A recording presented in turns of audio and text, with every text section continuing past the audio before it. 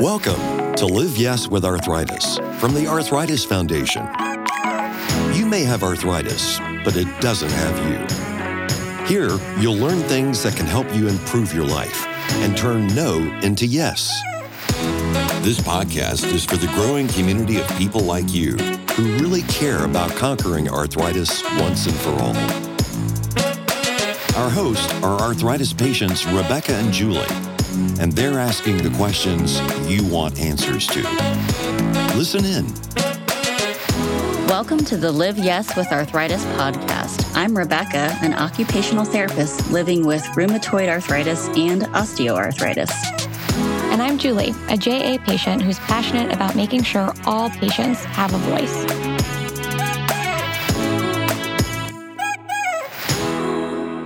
We're glad to have you on this episode of the Live Yes with Arthritis podcast. Today, we're talking about self-esteem, body image, and arthritis. Julie.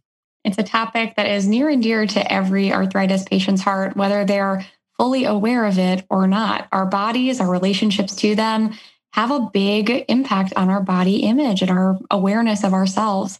And that's why we're so excited to talk with an expert today about all things body image, self-esteem, and arthritis. Dr. Natalie Dattilo is a clinical health psychologist and director of psychology services at Brigham and Women's Hospital.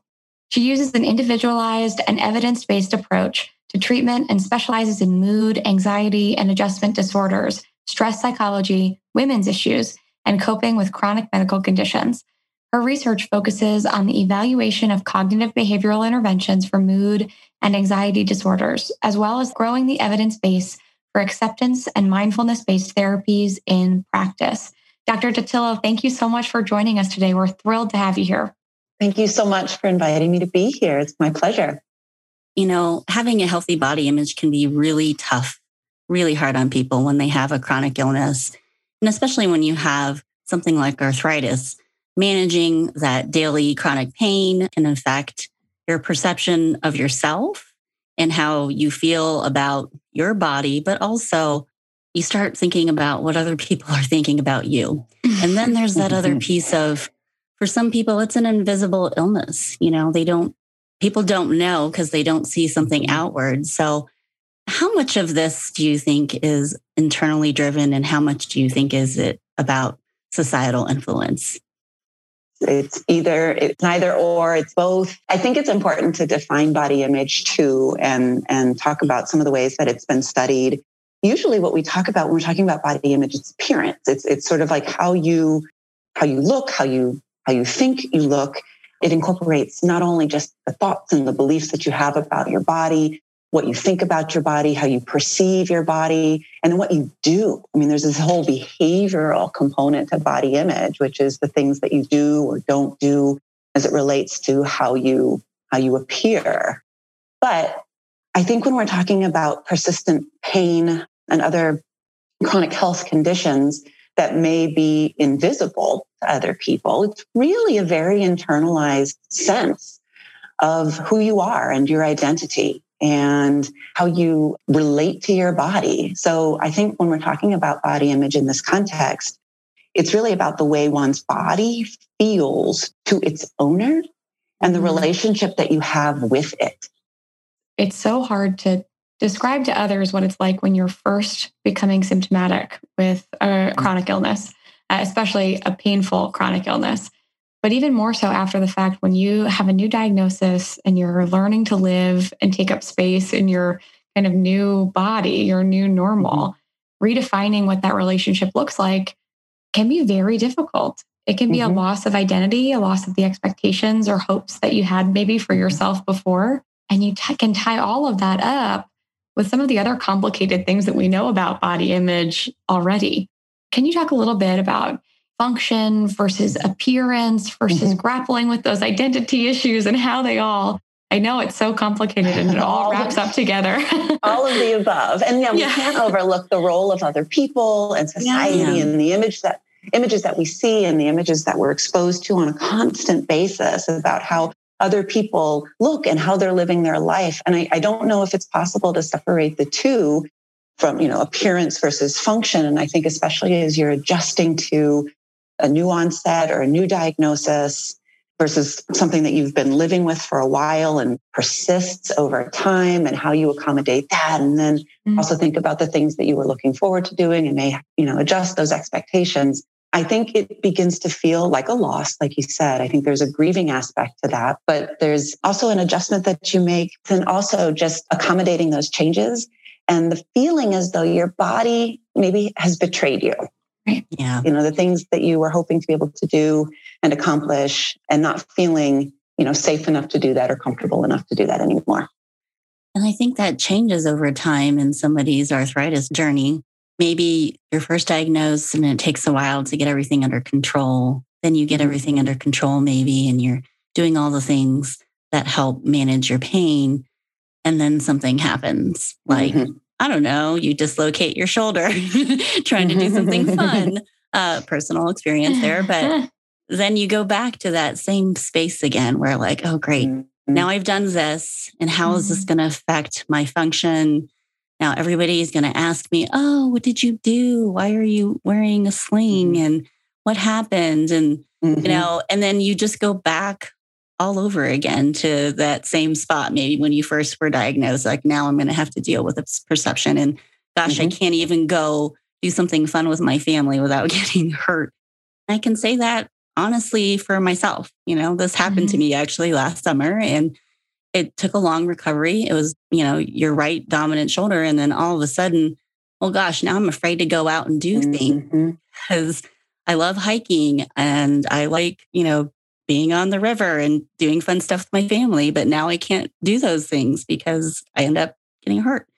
And my body just doesn't react as well as a healthy person's does. And then, like you just said, my body's failing me again. And so then that just really affects you emotionally. So how do you manage that?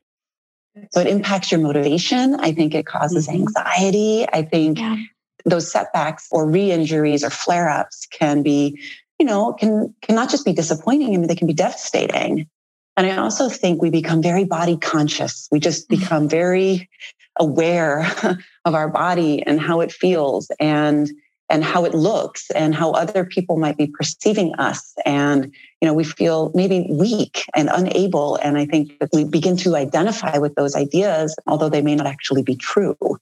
And then we see ourselves through the eyes of other people, and we wonder what they're thinking about us and what's wrong and what's going on with them. And I think we just become really, we can become overly self-aware in a way that causes us to withdraw, I think.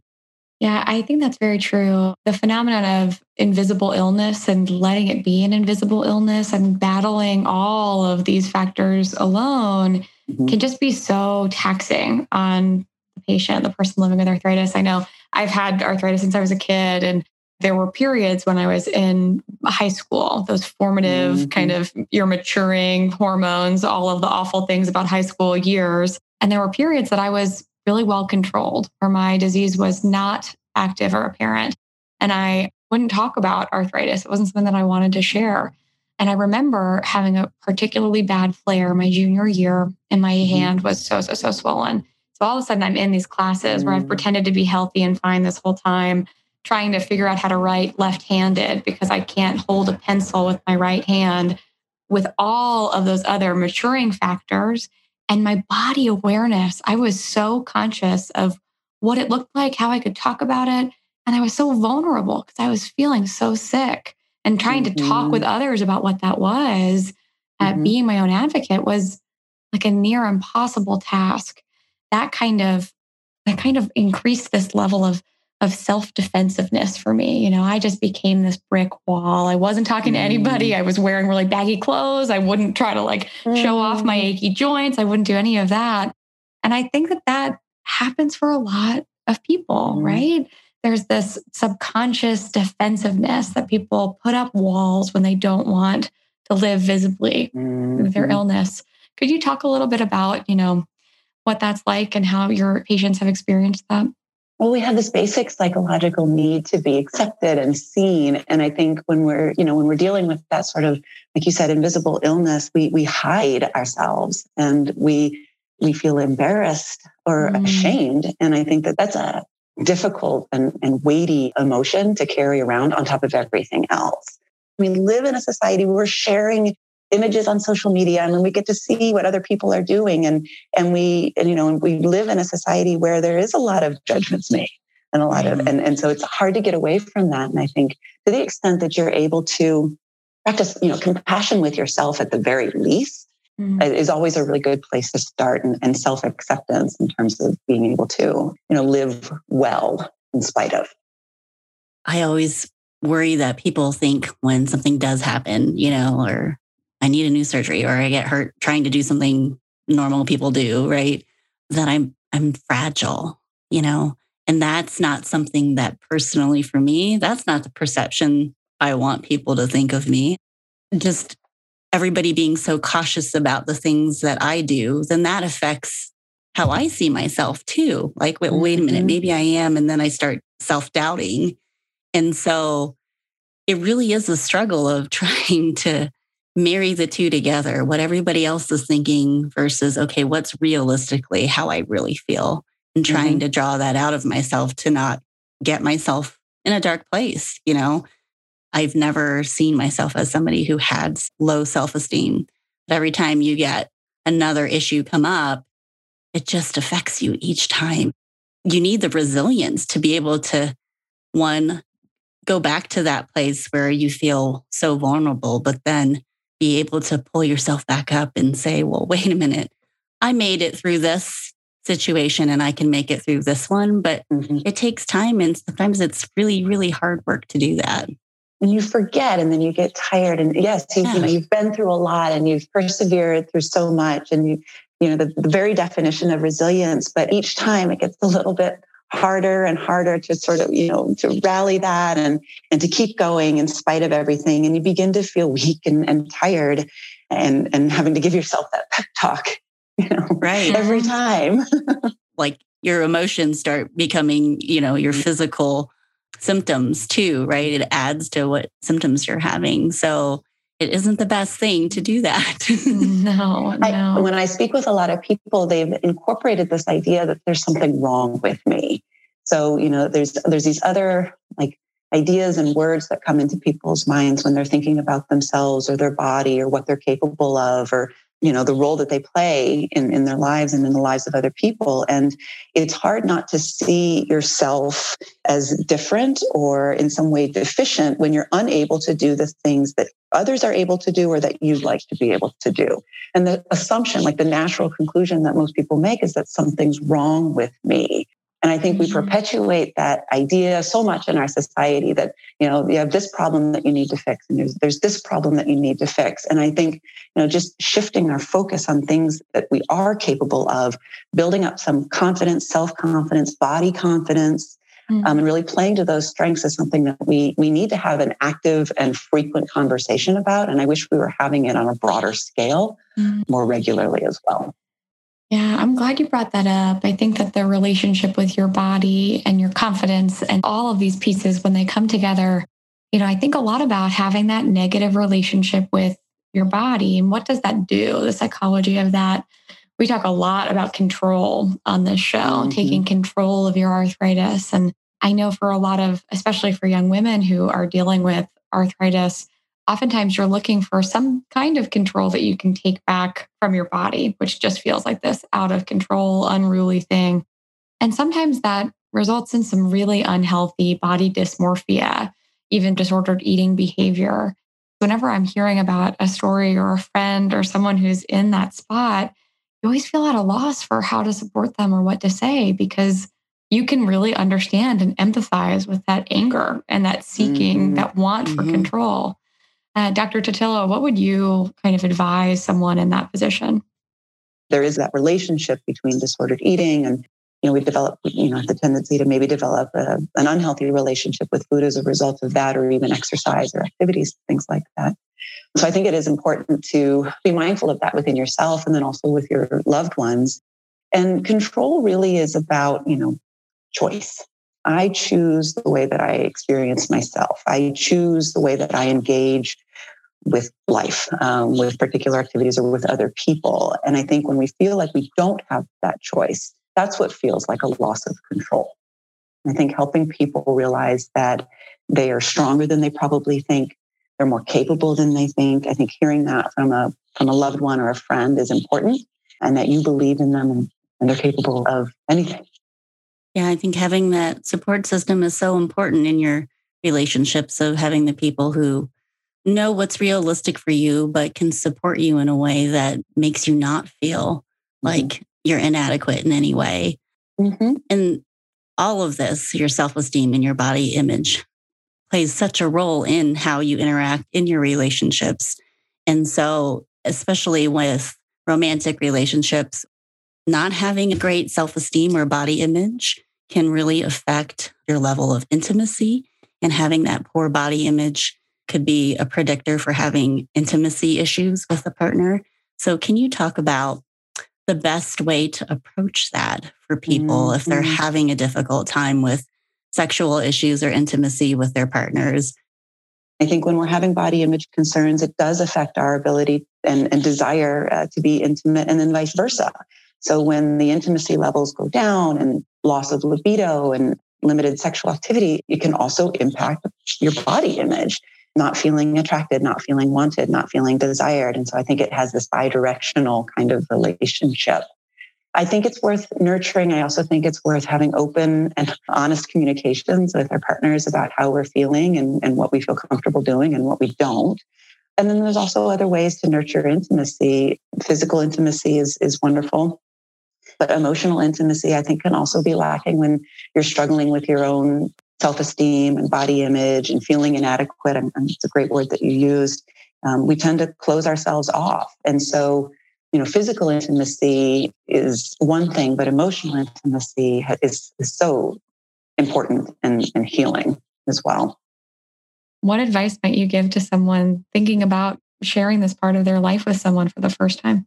I mean, talk about feeling exposed, right? And so, you're really kind of opening yourself up to some level of vulnerability by talking about some of these, things that you may not share with anybody else about yourself and your relationship with your body and how you feel. You just feel so naked and all of that. And I think it's, important to nurture a sense of receptivity to that. So on the receiving end of that, communication or conversation, being patient, being open, being curious about your partner, like asking questions that show that you care and that you're interested in how they're doing. A lot of it too comes from how you feel, right, about yourself and your body image and your comfortability level of sharing that with your partner. And you have to get to that point to be comfortable with yourself, to be able to say, okay, it's not that I have a low libido or I'm not interested. It's actually that it hurts when somebody touches me, or my body hurts right now, or I'm having a bad flare day, or whatever it is. You have to be able to communicate that out. How do you deal with, this issue of lack of intimacy when you're living with chronic pain? So if there was any way to open that door, do you have a specific thing that you would recommend for people? I think it's an important conversation to have, and it's worth carving out the time to have it. And I also think it's a matter of what is the concern? Is it a low libido issue? Is it the desire just not there? That can also be very distressing for people. And that could happen for all sorts of reasons. Not only the pain, but also depression can impact your feeling of desire, or side effects of medication even can impact your interest. It could be my desire is intact, that's not the problem. It's really painful. Or I'm just very, very self-conscious. And so I want to have those kinds of experiences with my partner, but when I'm in there, I can't enjoy it. And so there might be different aspects of the problem that might require a different approach or a different solution. Accept the 54 Million Steps Challenge in our 2021 Walk to Cure Arthritis fundraising event. Help cure arthritis nationwide for the 54 million Americans who battle the disease. Start by registering at walktocurearthritis.org and walk your way to help cure arthritis. I think even things such as low education status can have an impact on how people perceive themselves, their body image, and so on. Can you comment a little bit about how those factors, those biopsychosocial determinants of health, really carry a toll?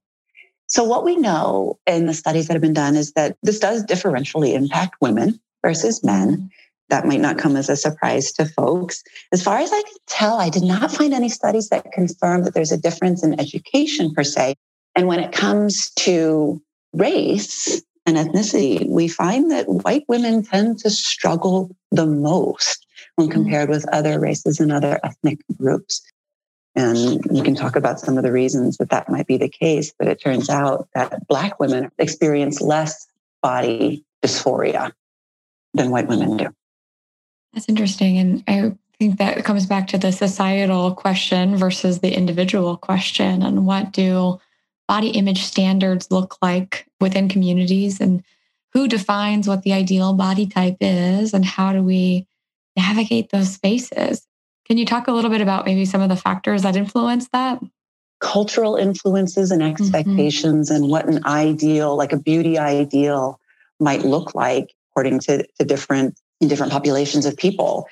And so it does really speak to this heavy influence that society and culture has on how we feel about ourselves and what kind of social comparisons that, we're making. I also think it has a lot to do with, our upbringing and what we're taught about our body and what kind of conversations we're having about our body as women with our mothers, as women with our daughters, as the case may be, and how much emphasis are we placing on things like weight and appearance versus, skill and effort and other things that tend to be more, internally driven than externally evaluated. I'm Filipino, so I'm Asian American, right? And my parents immigrated here, but in the Filipino culture, everything is about family and food, right? So I always can gauge in my lifetime if I go to see my aunts or any family members, usually it's the aunties, right?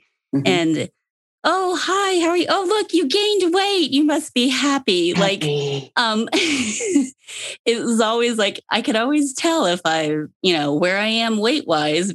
And so my mom would always have to tell family, like, when you're in America, that's not a thing that you say. That's not like a socially acceptable thing to say. And then me growing up here, born and raised here, I wasn't raised to think that that is a look that you want. You don't, you put on an extra 10 pounds that looks good on you. No, you don't want that, So I always joked about, oh, great. Every time before I get in the door, let's see, did I gain weight or did I lose weight? And then it's just a weird dynamic to grow up so culturally. Yeah, I definitely think it's how your upbringing is and what is accepted culturally based on your ethnicity and your race too. It sounds like there are a lot of differences related to different communities and populations, but how does gender play into this equation with body image and self-esteem? I think when we're talking about how you relate to your body and how at home you feel in your body, gender is obviously a big part of that. I think when we're comparing men and women, for example, I think, and the studies would play out that women tend to experience more body appearance, anxiety, and body dissatisfaction than men, but men experience that too. They may not talk about it as much, but there's a lot of pressure on men to look a certain way and function a certain way to be seen as strong or masculine or whatever the case may be. And when you don't see yourself measuring up to those standards, that's certainly going to affect self-esteem and body image for men as well. We hear from many of our male patient volunteers that, having to take a step back from their baseball team or, leaving that sport that they loved was so instrumental to how they found success in their day-to-day due to their arthritis was something that really compounded the other losses that they experienced. And I think that plays such a role for all of us, but maybe is sometimes overlooked for our male counterparts on what the language that they might use to describe their loss. their grief with arthritis and identity might just be different. In the conversations that I have with men as they're adjusting to these sorts of things, it can be very devastating. If so much of their identity has been wrapped up in what they're able to do, maybe a little bit about how they look or how they appear to other people, but mostly what they're able to do and how they're able to provide. And when that is stripped, then it can be really quite devastating. And it's hard for some of them to see themselves as having an important role to play in their families' lives. The Arthritis Foundation is always looking for new ways to inform you about the things you want to know more about. Check out our webinars in real time or on demand. Visit arthritis.org/events/webinars to learn more.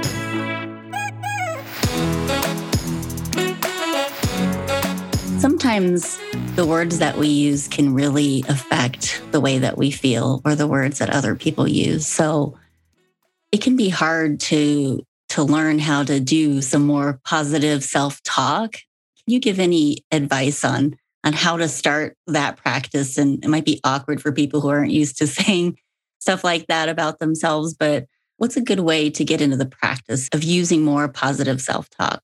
We know words matter. Words absolutely matter. The power of the words that we use, the words that we hear, the words that we say to ourselves cannot be overstated. When I work with people on this, I have them start keeping track of their self first. So just noticing the patterns of words that they use, the way that they talk to themselves, the kind of thing, this internal conversation that we have, or the running commentary that we might have, and just start capturing that by writing it down. And just increasing your awareness of the words that you use is the first step in changing them. Sometimes that's a leap for people to get to.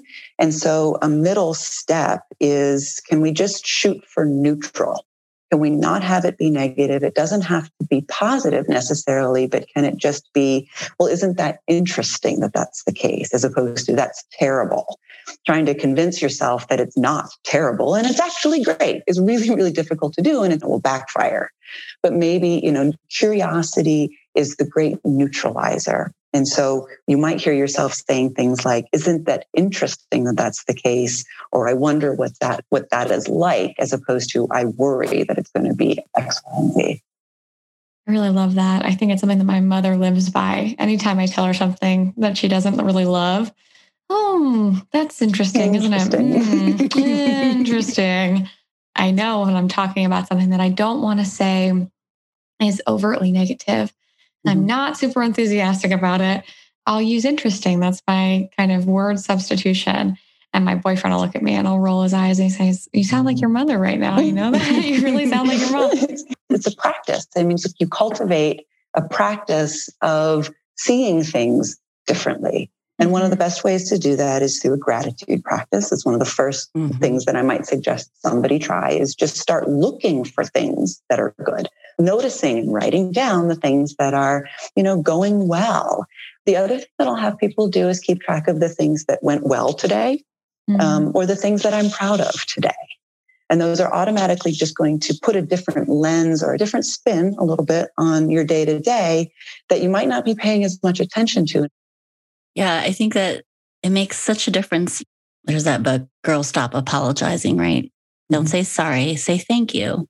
Yeah. Thank you for being patient. Thanks for your understanding. And that's actually something I've tried to incorporate myself a lot, because I found that I was going through a phase where I was starting every sentence with sorry, I can't make it, or sorry, you had to wait, or sorry, this took me longer.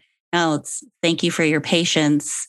I appreciate your understanding, right? And it really makes a difference in people's responses, but in your personal response of yourself. Like, I don't need to apologize that I wasn't feeling well and I couldn't get all of the things done in one day like I had hoped to do, to then go meet with somebody, and I had to cancel. So I don't need to apologize for that. That was self-care for me to say no. We're always talking about helping everybody say yes, but sometimes saying yes means saying no. Right. oh, it's a powerful shift. It's a shift from feeling disempowered and less than to empowered and, adequate or more so. Mm-hmm. It's a great way to take control. It's a great way to take control, reclaim it. Mm-hmm. So, Dr. Dattilo, some things that we've heard about are, how we can get radical with our self-compassion, with our self-acceptance. Can you talk a little bit about what that means and what any distinctions might be between them? The concept of radical anything is an interesting one, and you hear that a lot. And so it's acceptance despite having no logical or reason to have it. On the surface, it seems like something that, I wouldn't want to accept or that I wouldn't want to be optimistic about, but I'm going to do it anyway. It's from having some choice in the matter. I'm choosing to accept this for what it is, which essentially is I'm willing to have it be the way that it is simply because it is. And it's this power of sort of acknowledging and stepping into an experience as opposed to wrestling against it and struggling against it and fighting against it. This idea of radical acceptance comes out of some of the work that we've done in dialectical behavior therapy, being willing to tolerate and then choosing a course of direction based on the things that are most important to me. So identifying values and acting in ways that are consistent with the things that are important to you, in spite of the fact that it's not an ideal situation and I'd rather it be different than what it is. I wonder if you could comment on some maybe warning signs of destructive behavior related to body image and self-esteem, maybe factoring into the equation depression and other mental health concerns that folks might face. There's probably some fairly destructive ways of thinking, and then there are certainly some destructive behaviors that would be cause for concern. And maybe the behaviors are a little bit more obviously harmful. So things like, restrictive eating, overly restrictive eating, or purging, as the case may be, if it's a body size issue. Destructive thoughts do overlap significantly with depressive styles of thinking, feeling very helpless. Like it doesn't matter what I do or don't do. It's never going to be any better than this. And what's the point? And I think once you start feeling like, what's the point? You feel very apathetic and you feel very despairing. And then you're dealing with a sense of hopelessness. And that can be a very distressing, difficult, and potentially dangerous place to be. So if somebody finds themselves in that place right now, who's the best person for them to go talk to? If somebody is in that place right now, or even thinking that they would be better off dead than to live in their body, the first person they should contact is a doctor they trust. There are also helplines and crisis lines if that's the case for somebody. But really, the very first stop should be either your primary care physician or your specialist, somebody that can get you connected with the right care right away. And what kind of specialist would be great to go see, though, if we were working on trying to find coping strategies to deal with self-esteem and body image issues?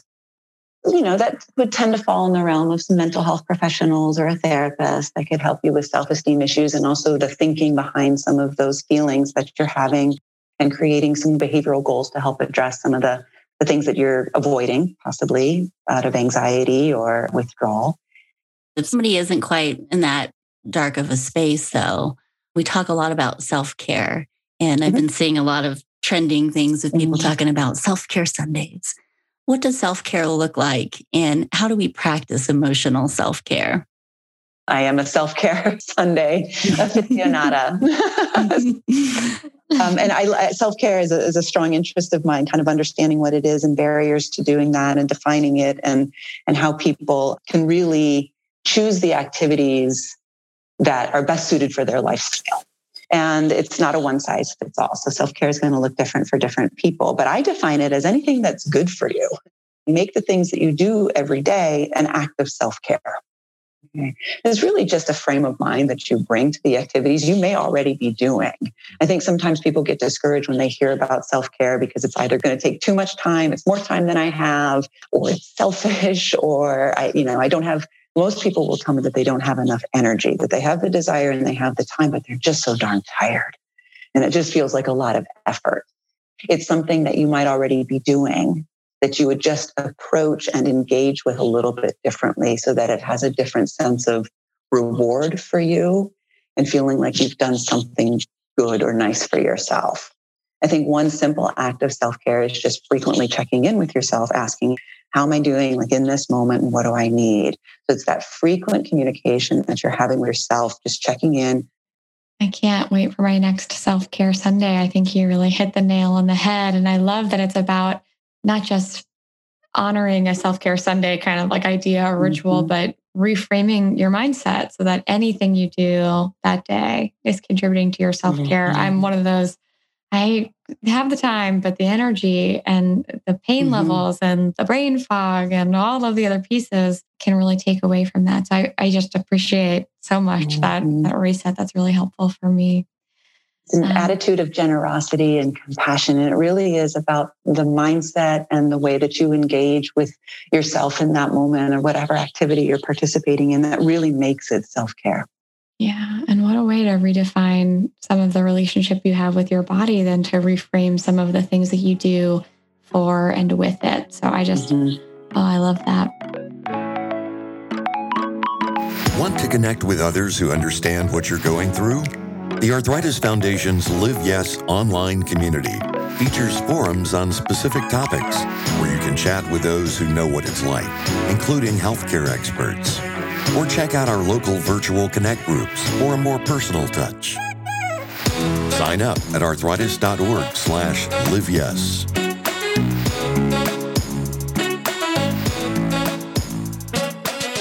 Dr. Dattilo, do you have 3 key takeaways you'd like to leave our listeners with after our conversation today? What I would want for people to take away is, your body image is this way that you relate to yourself and that it can be a work in progress. It'll probably change over time and that maybe we should expect that, and being, kind and practicing self-compassion is just a really important part of establishing a healthy relationship with ourselves and our body image. I think the other thing that is important is acceptance. There are some really great resources out there, either meditations or workbooks even that talk about the practice of self-acceptance or even radical acceptance, self-acceptance. And I think that's an important step in developing a healthy relationship with ourselves. The other thing that I would talk about is don't forget about pleasure. The role of pleasure is really important when it comes to having a healthy relationship with yourself and with your body. And pleasure can come in all sorts of shapes, all sorts of sizes, and all sorts of experiences. And so really engaging your senses in a way that makes you feel alive and in your body in a pleasant way is really important and should be done often. You want to remind yourself of what it feels like to feel good in your body whenever you get a chance. Oh, I love that. Feel good. Remind yourself, because sometimes we forget when people are stuck in their pain. They might forget what it does feel like to feel good or have something that makes you happy or feel well because you're experiencing so much anxiety or depression that you forgot, that this is what that feels like. So I love that. Thank you. The prescription I often give. Yeah. That's perfect. Well, thank you so much for joining our conversation today. It's just been lovely to talk to you and hear your soothing voice. Thank you so much. It was so great to speak with you today. This Live Yes with Arthritis podcast was brought to you by the trusted experts of the Arthritis Foundation. We're bringing together leaders in the arthritis community to help you make a difference in your own life in ways that make sense. You may have arthritis, but it doesn't have you. The content in this episode was developed independently by the Arthritis Foundation. Go to arthritis.org/liveyes podcast for episodes and show notes. And stay in touch.